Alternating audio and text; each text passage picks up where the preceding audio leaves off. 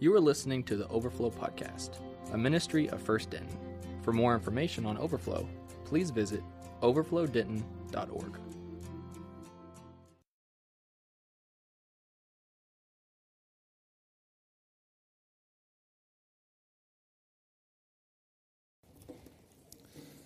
Well, before we get into what I want us to get into tonight, I just kind of, as a side note, want to say the gospel has the ability to reconcile and bring people together from all sorts of backgrounds.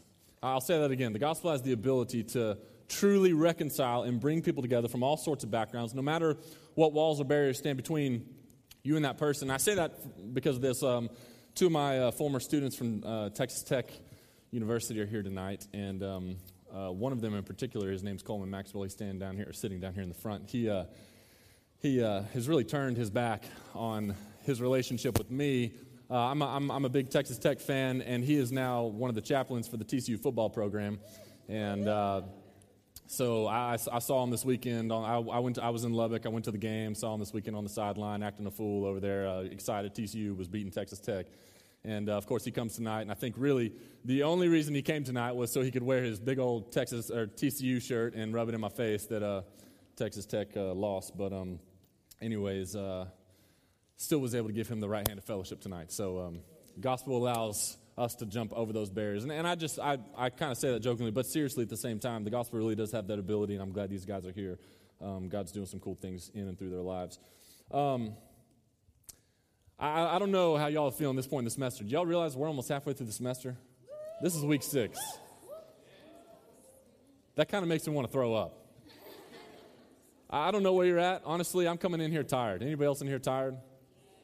It has been, one of those weeks, one of those, seasons of 7, 10, 15 days. And I'm just going to be honest with you. I'm tired coming into this tonight. I'm always excited about Overflow, but sometimes I come in here just exhausted. And, tonight, I'm just going to be real with you. Been working on tonight for a while, and, usually I come into this evening having finished really writing everything and really haven't had a lot of time to spend with, what I feel like the Lord has put on my heart that ends up on this paper. And that usually ends up finishing out the night before tonight. But I finished really typing this up around 6 o'clock today, and I say that to say two things. One, I really believe that the Lord has something to say to you and me tonight through this, and I say it that way because I'm not even completely sure what all's on this paper. So, but I really believe that that He's going to convict us tonight, and so before, I know we just prayed. I know we've prayed a couple times tonight. I want to just stop and ask the Lord again to really speak into our hearts and speak through this, and use just my weakness tonight to show His strength and power and ability to use an idiot to communicate His word. So let me pray for us. Lord, again, we just come to You and really do believe that through Your word tonight, You have some important things to say to us, and I pray that those important things are communicated clearly. Lord, don't let me get in the way of that. Lord, I want to just ask that You would speak into my heart through this, speak into these students' hearts, and I pray that the result would be true conviction that leads to response. Because as we're going to see tonight, correct doctrine does not equal faith, but correct response to correct doctrine equals faith, and I pray that that's the result of this evening. We love You, and we pray all this in Jesus' name. Amen. So we're going to be in Luke chapter 6, like we were planning to be last week. But I want to start with James chapter 1.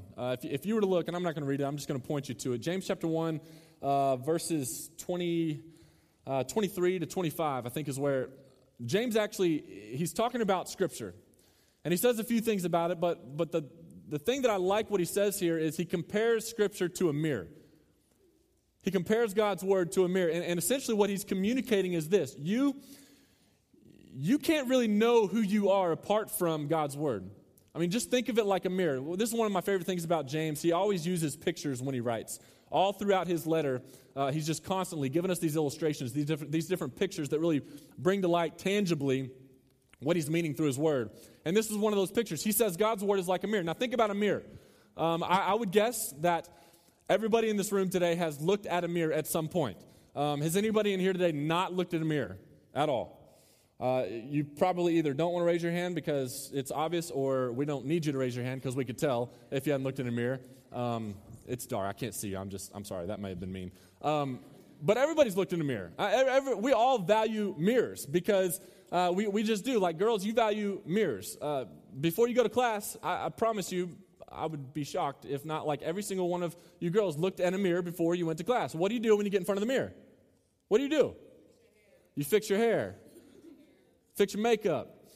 Hopefully brush your teeth. You don't need a mirror to do that, but hopefully you did that. Yeah, you look in the mirror, you fix your hair, you fix your makeup. You know, if it's one of those days where you don't want to fix your hair, you just throw a baseball cap on and kind of cover it up. Sorry if you're wearing a baseball cap tonight and just ratted you out. But you fix your hair, you fix your makeup, and you value mirrors, so that's why you don't just have one mirror. You've got the big mirror in your bathroom, but you also probably have one of those small mirrors that like magnifies everything really big. My mom has one of those small mirrors where you can like look up close, and I think she uses it to pluck her eyebrows or something because you can like see all the pores and stuff when you get up close to it. If you back up too far away, it flips everything upside down. You know what I'm talking about. But then you don't just have those two mirrors in your room. You've got one of those tall, skinny stand-up mirrors that I know like a lot of you have these because you're always posting online these outfit of the day pictures of, standing in front of the mirror. So you have those mirrors, and then also like you get in your car and you have mirrors in your car. I'm convinced the only reason that they have mirrors and the little thing that flips down from, above that's supposed to shade you from the sun, they got mirrors in the back of those because of girls. I think a girl invented that so that you can put makeup on while you're driving your car. I mean, when I see a car swerving on the road, I assume one of two things. Either they're drunk or it's a girl and they're putting on their makeup on the way to somewhere where they're going because you're driving with your knees, you're trying to put your mascara on and not paying attention to where you're going. You value mirrors. Used to be you would carry around these little tiny flip-out mirrors for your purse or whatever. You don't need that anymore because you got your iPhone, so you sit there and use your camera as a mirror instead. But we value mirrors. Guys value mirrors as well, but for different reasons. Guys don't put on makeup or anything like that. We don't really use mirrors for our hair. Maybe some do a little bit, but not much. I just kind of do this. And this guy in the middle, he knows what I'm about to say. Why do we use mirrors? You just did it. I'm putting you on the spot. Blue shirt. Yeah, you. What'd you do? Yeah. I'm sorry, man. I don't know you. I hope I didn't just embarrass you. Yeah. Hey, but it's true. Look, from the time we're in elementary school to I don't know when this ends because I'll just be honest, I still do it. We get in front of the mirror and we flex. We love mirrors because it's a place for us to observe, our masculinity or lack of, masculinity or whatever, lack of muscles. And this is the whole reason I think in gyms they started putting mirrors in gyms. They put mirrors in cars for you girls. They put mirrors in gyms for us guys because when we're working out, we want to watch ourselves work out and either see what we don't have or admire what we do have, or we admire what other guys are admiring in the mirror. It's so weird to me, like you go to like LA Fitness or something like that. Just go to the rec center. I mean, UNT, T-Dub Rec Center, and you see guys in there. It's like it's weird to me. Like they act like there's no other human beings around, and they're like lifting up their shirt and kind of flexing their abs. You know exactly what I'm talking about. Anyways, or they're like flexing their arms or something like that. They're always like flexing like nobody's around. It's really weird. Anyways, we all like mirrors. In fact, my sophomore year in college, I lived with 3 dudes. We had like this suite, 2 dorms, a bathroom in the middle. And one of the guys that lived in the suite next to us was a guy named Caleb Gunnels. We were about to go play an intramural football game. And so we were putting on our cleats and everything. The 4 of us were all on the same team. And 3 of us walked out the door to leave from my room. But Caleb wasn't with us. He was still in the other room. And so they're like, hey, go grab Caleb. He was our quarterback. And so I go through the bathroom, and, there's 2 doors. I go through one door. Now I'm in the bathroom. Then I start to open the door to their room, and I hear really loud. He loved Justin Timberlake, so he had Bringing Sexy Back on really loud. I think that's the song. This was 2004. I don't know if that was out that early. I think it was. I think that's the song that was playing. Anyways, it was really loud, so he didn't hear me come in, which was great because he was in there in front of the mirror. And, he's one of those, those guys that play in the murals and they dress way more than they actually have skill. You know what I'm talking about? Like they got like the sleeve, and they got the really expensive gloves and the really nice cleats and the headband and all this stuff. That was the guy. That was Caleb. So he's all dressed up and everything, and he's got this football in his hands, and he's got Bringing Sexy back, playing on the music, and he's in front of the mirror, acting like he's quarterback, doing all these moves and stuff, watching himself in the mirror. And so I'm just standing there for like, seriously, probably 30 seconds to a minute just watching. And he does this little move where he turns around to do this fake handoff, and he sees me standing there by the door. And I was like, hey, man, you going to come? The game's about to start. So, but mirrors reveal our physical features. And some of you really like to look in the mirror because, honestly, you like what you see. You feel good about yourself when you walk away. Others of you, when you look in the mirror, you don't like to look in the mirror. You walk away feeling disgusted in who you are, or not liking what you see, or less confident than you were before you looked in the mirror. In James chapter 1, verse 23 to 25, Scripture compares the Bible, that book that many of you are holding in your hands, to a mirror. And the reason he does this is because God's Word reveals to you who you really are. Until you look into God's Word, you can't really know who you are. Until a human being looks into Scripture, listens and observes what Scripture says, that person cannot know who they are, why they exist, where they stand in relation to God. And when we drift away from truly reading God's Word, we begin to lose sight of who we really are. And then we begin to measure ourselves by standards so far from how God actually looks at us. And when we do this, our tendency is to always drift towards the superficial. 1 Samuel chapter 16, verse 7 says, "The Lord does not look at the things man looks at. Man looks at the outward appearance, but the Lord looks at the heart." So let me give you a couple examples. When it comes to ministries, and we look at ministries, we observe ministries as a whole, when we drift away from God's Word, we begin to measure them by, like we talked about a couple weeks ago, numbers and attendance, superficial things. But when it comes to our personal lives, as we drift away from God's Word, we begin to measure ourselves on these superficial things. We begin to measure ourselves by how much we attend, church or overflow or our communities, or how much we're reading the Bible, how often we're reading the Bible. All these other superficial things that never get below the surface into what really matters.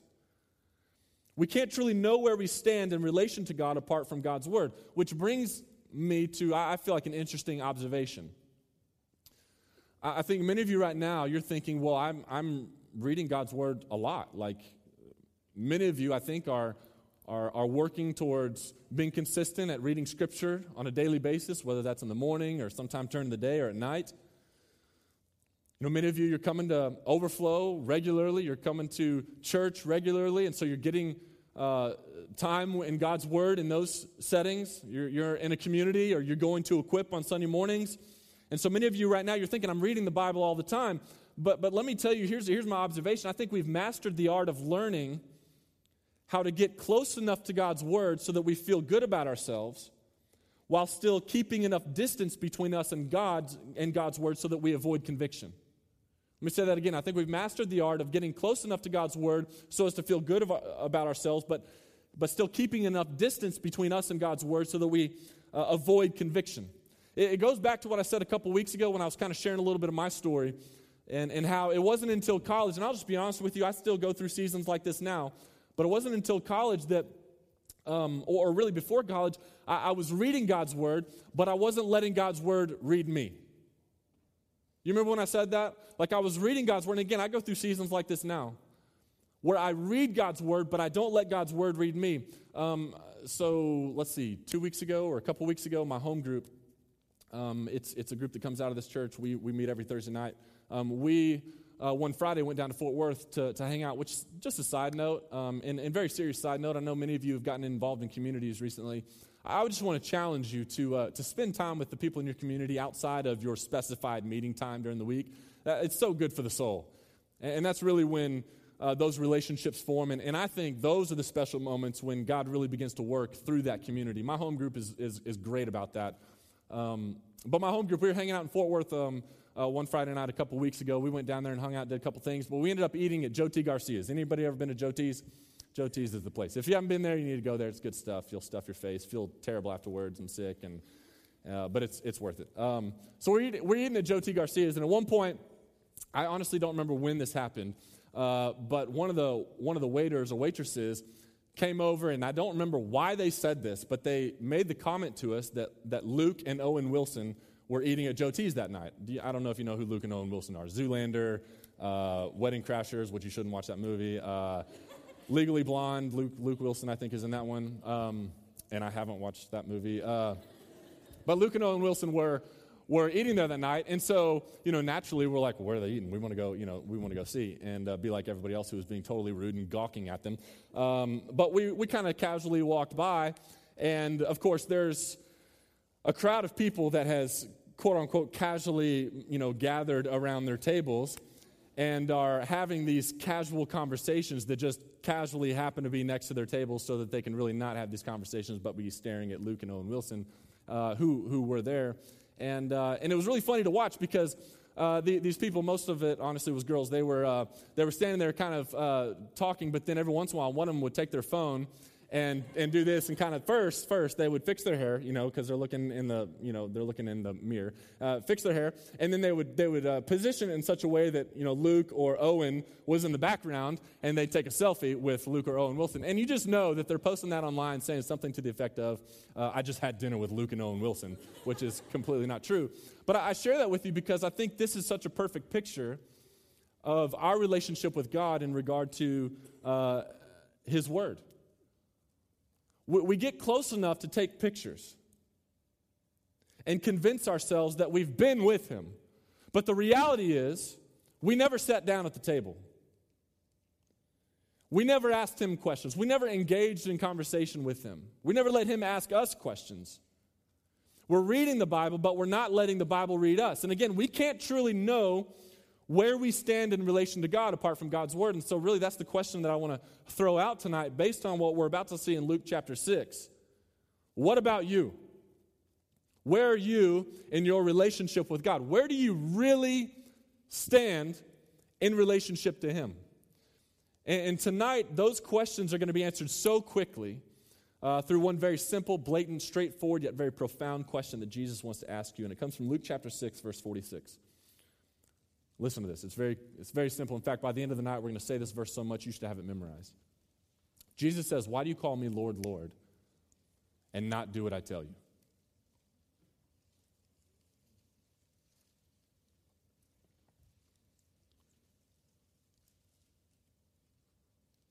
I want you to hear that again. Luke chapter 6, verse 46, Jesus says, "Why do you call me Lord, Lord, and not do what I tell you?" Bottom line is, I really don't think this verse needs a whole lot of explanation. It's a sermon in and of itself. I mean, I really think that we could just stop here, go into a time of prayer, response, repentance. I want to explain it out a little bit further. I want you to think about this. So Jesus says, "Why do you call me Lord, Lord, and not do what I tell you?"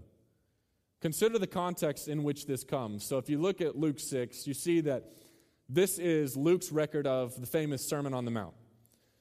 If you would go to Matthew chapter 5 through 7, you'll see a much more in-depth account of the Sermon on the Mount. And so this is, in both instances, because you see, in fact, we'll look at the Matthew version of this here in a minute.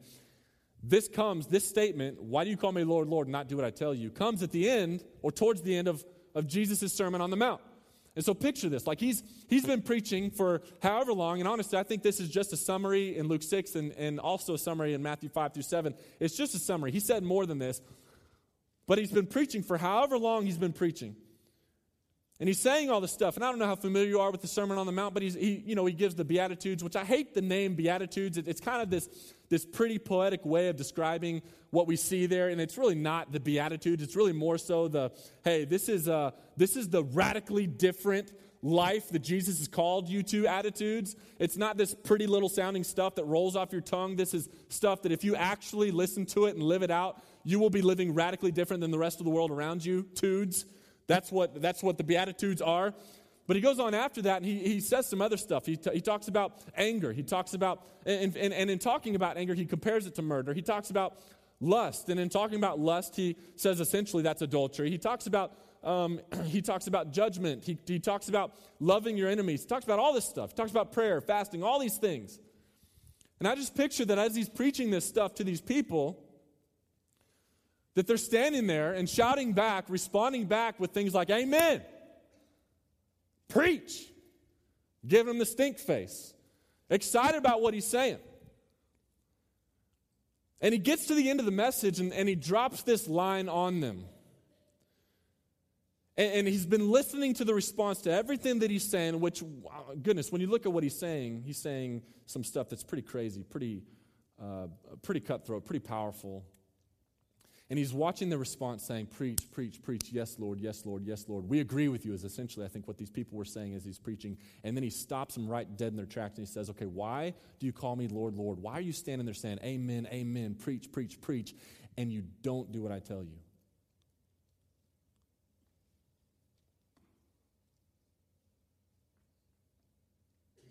Why do you call me Lord, Lord, and not do what I tell you? Now, I want to deal with that question, but before dealing with the actual question, I want to first look at the type of people Jesus was talking to, which I've kind of already described them to you. They were responding to what he was saying. They were agreeing with what he's saying, but he says these were people who were calling him Lord, Lord, which from that statement alone, we can gather two things. Maybe more, but definitely two things. The first thing we know about these people that he's talking to, the type of people that he's talking to is one, they had correct doctrine. Their doctrine, their belief was correct.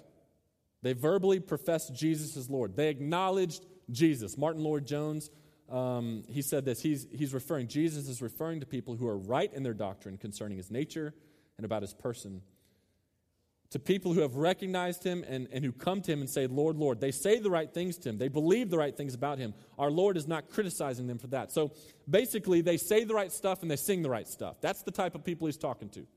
Correct doctrine. The second thing we can tell by the fact that these people were saying to Jesus, Lord, Lord, is not only do they have correct doctrine, but they're zealous about that doctrine. They have zeal about that doctrine. They didn't just say Lord. They were saying Lord, Lord. They're putting emphasis, zeal, passion behind that. They were zealous in being at things, like many of you in here are. You're zealous at leading a community, you leaders, or you're zealous in being at your community, or being in Overflow, being at church. They were zealous at being at things and doing things. They weren't just intellectual believers. There was feeling and emotion behind the things that they were saying. So they not only said and sang the right things, but they did so passionately. That's the type of people that Jesus was talking to. So he's talking to those type of people, understanding that. Now listen to what he says. He says, why do you call me Lord, Lord, and not do what I tell you?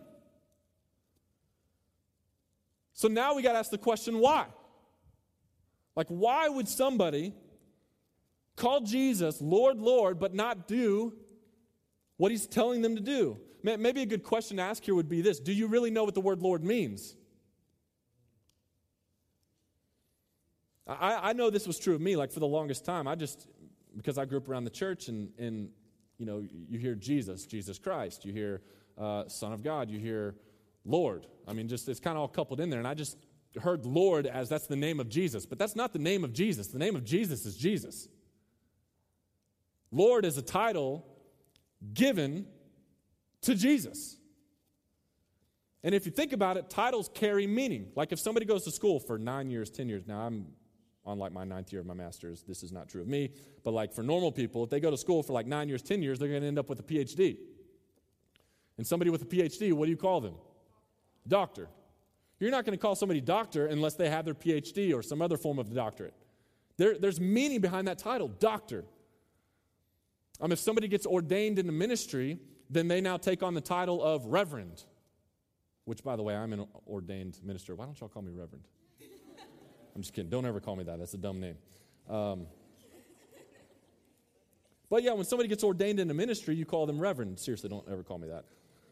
You wouldn't call your sister Lord. You wouldn't call your brother or sister Lord, would you? Are y'all confused about that? Would you call your brother or sister Lord? No. Absolutely not. Why? Because titles mean something. Because titles mean something. So in calling Jesus Lord, that means something. Now the Greek word for Lord that's used here is the word kurios. 716 times it's used in the New Testament. 642 of those times it's translated as Lord. The word essentially means owner. So if titles mean something and you're calling Jesus Lord, you're saying he's your owner. Now think about that. Think about what owners do.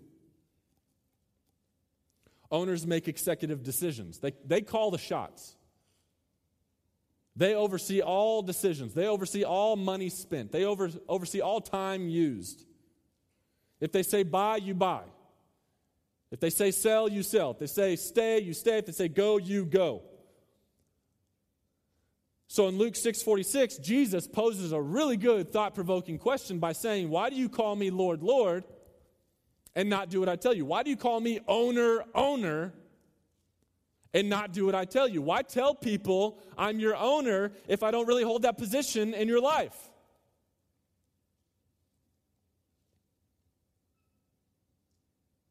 I hope you're hearing what I'm saying. I hope you're feeling this come at you with grace, but with a lot of truth. Because I think every single one of us in this room, as I am now, but have had to in wrestling with this text for a while now, we've got to answer this question tonight. Why do you call Jesus Lord, Lord, and not do what he tells you to do? And please understand that having correct doctrine and having zeal, or that doctrine being fueled with passion and emotion, does not exempt you from this activity of answering the question, why do you call him Lord, Lord, but not do what he tells you to do?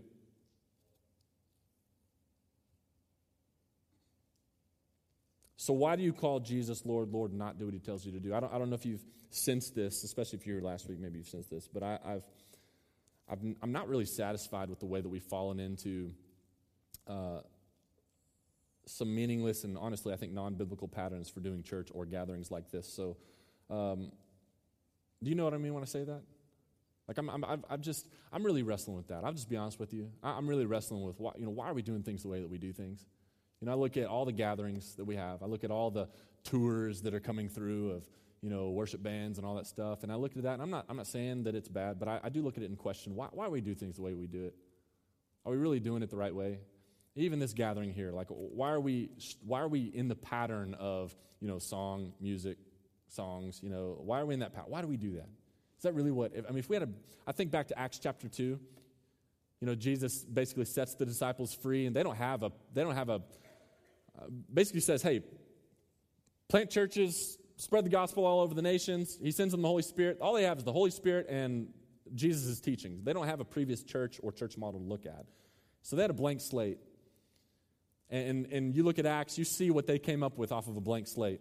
And I think for us now, we've been caught in years and years and years, which this isn't all bad, but years and years and years of looking back at what the churches around us have done and things that we've liked, and then we've kind of created our own thing, versus like, okay, if we had a blank slate, and all we had to go off of was Jesus' teachings and the Holy Spirit leading us, like what would we actually come up with? I'm wrestling with this a lot. I don't know if any of that just made sense.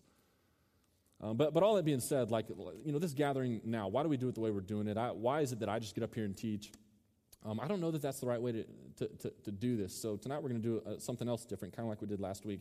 The question on the table is, why do you call Jesus Lord, Lord, and not do what he tells you?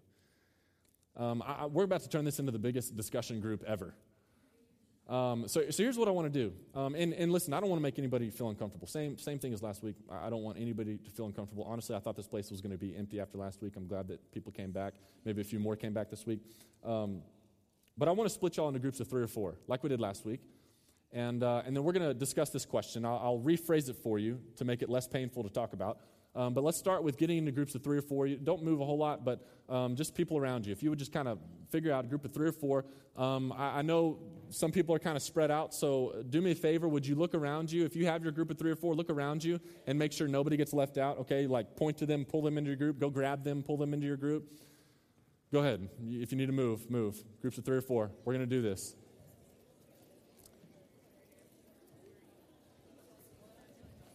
We're only going to give about 5 minutes to this. It's not going to take a whole lot of time.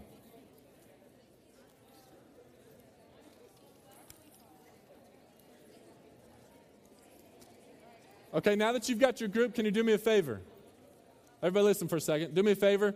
Look around you, make sure nobody's without a group. And if they are, pull them into your group. Make it a group of 4 or 5 or 6, whatever. And then make sure you know everybody in your group. So ready to go. You can do that.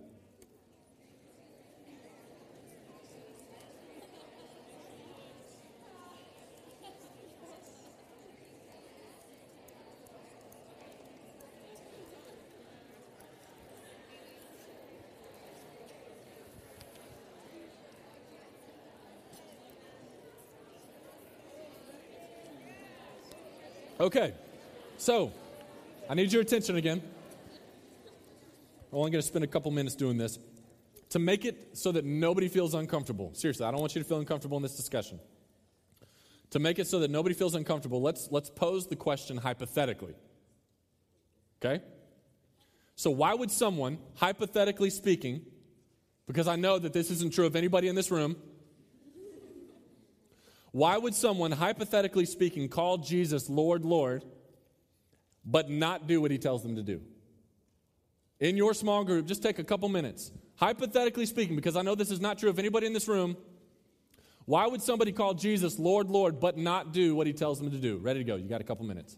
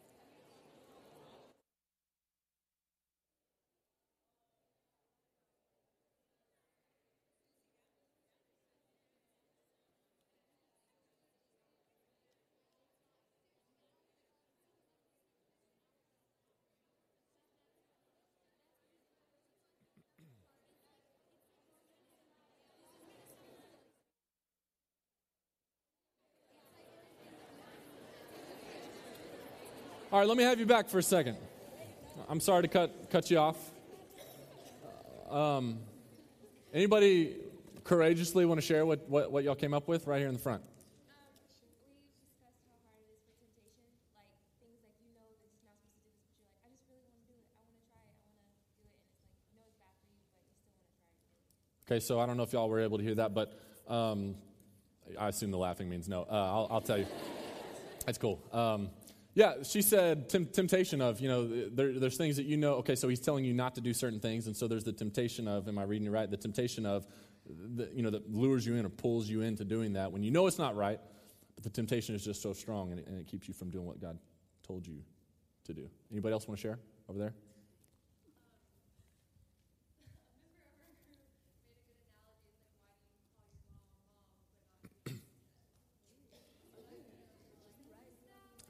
So, say that one more time. Why do you call your mom mom and not do what she says? Cool. No, that's a good analogy, for real. Did you want to explain that any further, or are you good? That's great. That's great. Right here? Scared of change. Yeah. We've had like 3-4 girls. Any fellas? All right, in the back. He's speaking for all the guys in the room right now. I'm serious. We do not like the idea of being owned by anybody. Yeah. Anybody else? Yeah, right there. Fall into a pattern. Yeah, you just kind of get caught in this pattern. Just a mindless pattern of, whatever. And you're not even thinking about like what is. And I think that's a big thing. Like, just speak to that for a second. We are just constantly bombarded by so many things. Like, there's just so many. I've never been anywhere in the world where they schedule out their days like we do here in the States. And I've known people who've dreamed their whole life of coming to the States, and they get here and they hate it because it's just so fast-paced. And we schedule out every little corner of our day. And because of that, we don't have any free space to stop and evaluate where we're going. So we go through our day, we go to sleep, we wake up, never have a chance to evaluate, are we even doing what we're called to do? I mean, even to think about the idea that we might actually be called to do something with our life as opposed to just get caught into a cycle or pattern and just go with whatever happens. Am I speaking of what you were saying? Yeah, that was half of what we talked about. The other half was our pattern in church life. Cool. Yeah, your pattern in church life. Somebody else? A couple more. Yeah, right there.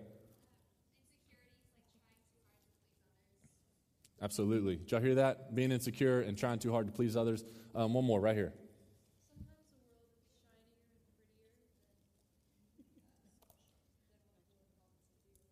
Yeah, I don't know if y'all heard this, and it goes along with the first one that was said, but sometimes the world is shinier and prettier, which I like that image. James, going back to James's letter, he actually uses this image, and he talks about how Satan uses temptation to lure us, and that's exactly what she's talking about. The world is shinier and prettier oftentimes. It's right in front of us, and Satan just kind of dangles it there. And if you've ever been fishing, anybody here been fishing before?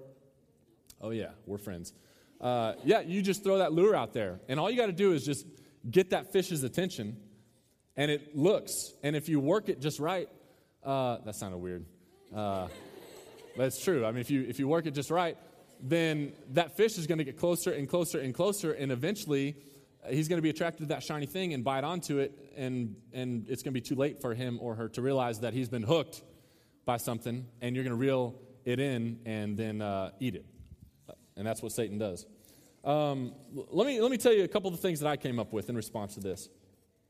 Possible answers for why somebody would call Jesus Lord, Lord, and not do what he tells them to do. Here's two things I came up with. One is this, superstition. Let me explain what I mean.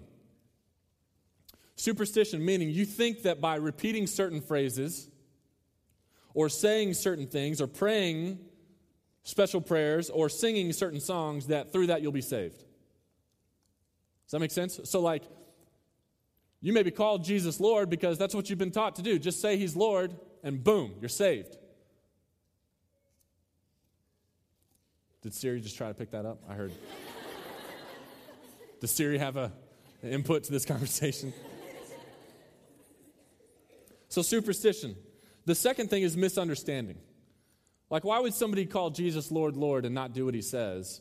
I think one of the reasons is misunderstanding. You don't really realize what the title Lord means. I mean, some of you tonight, you've never really thought about that. You were like me, it's just one of his names. No, like it's a title. It means something, carries weight with it. And so now that you're starting to realize what Lord actually means, like that's just throwing everything off for you. I mean, especially a verse like Romans 10:9, but if you confess with your mouth Jesus is Lord and believe in your heart God raised him from the dead, you will be saved. Now you're having to rehash that whole thing out because now that has a whole other meaning for you.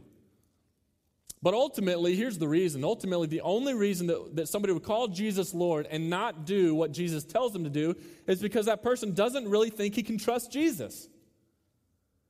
I mean, of all the things that you said, that's the underlying factor. If you're going to call him Lord but not do what he tells you to do, it's because you don't really trust Jesus. You don't really have faith. That's the answer to the question. Jesus says, why do you call me Lord, Lord, and not do what I tell you to do? The simple answer, the bottom line answer is because you don't have faith. In fact, just to kind of prove that's what he's getting at, if you look back at Matthew chapter 7, verse 21 through 23, Matt records the same conversation, the same sermon, but in a little bit more detail. And listen to what he says, Matthew 7, verse 21, Jesus is talking. Not everyone who says to me, Lord, Lord, will enter the kingdom of heaven, but the one who does the will of my Father who is in heaven. Listen, this is a salvation issue. This is a faith issue. This question, it's not about semantics. It's about your heart. This is not a secondary issue. This is a life or death issue. Having correct doctrine doesn't equal having faith. Having a correct response to correct doctrine equals faith. Going back to an analogy we used week 1, if you're floating with the currents of culture, you are not swimming with Jesus.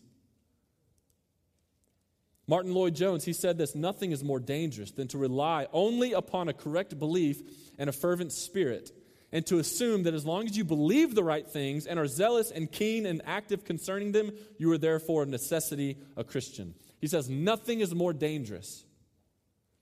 And so you go back to Luke 6:46, and Jesus says, "Why do you call me Lord, Lord, and not do what I tell you?" Then he gives 2 pictures here, and I want to look at these very briefly. Verse 47, "Everyone who comes to me and hears my words and does them, I will show you what he is like.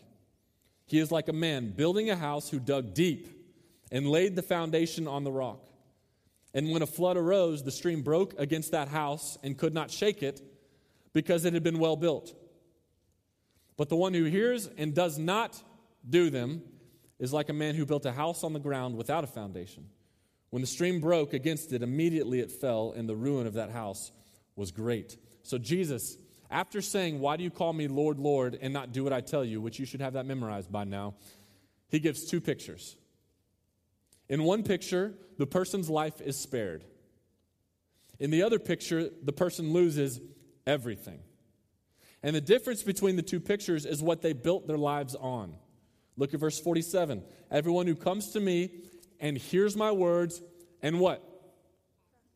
Acts on them, does them. So the first person, his life is spared because he comes to Jesus, hears Jesus, and does what Jesus tells him to do. The difference between that guy and the other guy is what verse 49 says: "But the one who hears and does not do." So this person also comes to Jesus, also hears Jesus, but does not do what Jesus says. They both come and hear the word, but only one does the word. And you look at verse 48, only one of them dug deep. Only one of them dug deep, the other one didn't. So here's my question: which picture are you? I mean, remember, having correct doctrine doesn't equal faith. Having a correct response to correct doctrine, that equals faith. The difference in these 2 people in these pictures wasn't a very noticeable difference, but it's a huge difference. It's basically the difference between having God's word in your room and having God's word in your heart. A guy named Donald Whitney, he wrote a book called Spiritual Disciplines for the Christian Life. It's a great book, and he said this: "The worst dust storm in history would happen if all church members who were neglecting their Bibles dusted them off simultaneously." Now, I just was in Lubbock, Texas this weekend. I used to live there 4.5 years, and I've been through some dust storms. I have a visual of what he's talking about here. This is a vivid picture. Hear it again. He says, "The worst dust storm in history would happen if all church members who were neglecting their Bibles dusted them off simultaneously." But listen, in response to that, here's what I would say. The greatest countercultural movement in history would happen if all church members would stop simply reading their Bibles and start letting their Bibles read them. What might happen if we stopped simply coming and hearing what Jesus has to say and start actually doing what he says? It would be insane. It's kind of trendy to talk about revival. There would be a revival. So look at the 2 pictures again. What are you really building your life on? Are you digging deep and building on the foundation of God's word? Which, when you build on that foundation, you become immovable. Your life will be spared. Or are you settling for the surface? Not digging deep. You may be coming and hearing, but not doing. Going back to something that we said the first couple weeks. To follow Jesus is to what? Yes, thank you. To follow Jesus is to have faith in Jesus. To have faith in Jesus is to follow Jesus. Again, having correct doctrine doesn't equal faith, but having the correct response to correct doctrine equals faith. So which picture are you? Where do you stand in relation to God? Are you the one he's talking to when he says, why do you call me Lord, Lord? Why do you call me owner, owner, and not do what I tell you? I hope you'll wrestle with that question tonight, but beyond tonight, this week, maybe the rest of your life. Let me pray for us. Thank you for listening to the Overflow Podcast. Please feel free to download and share with friends. We ask that you do not alter any of the previous content in any way. For more information about Overflow, feel free to visit us online at overflowdenton.org.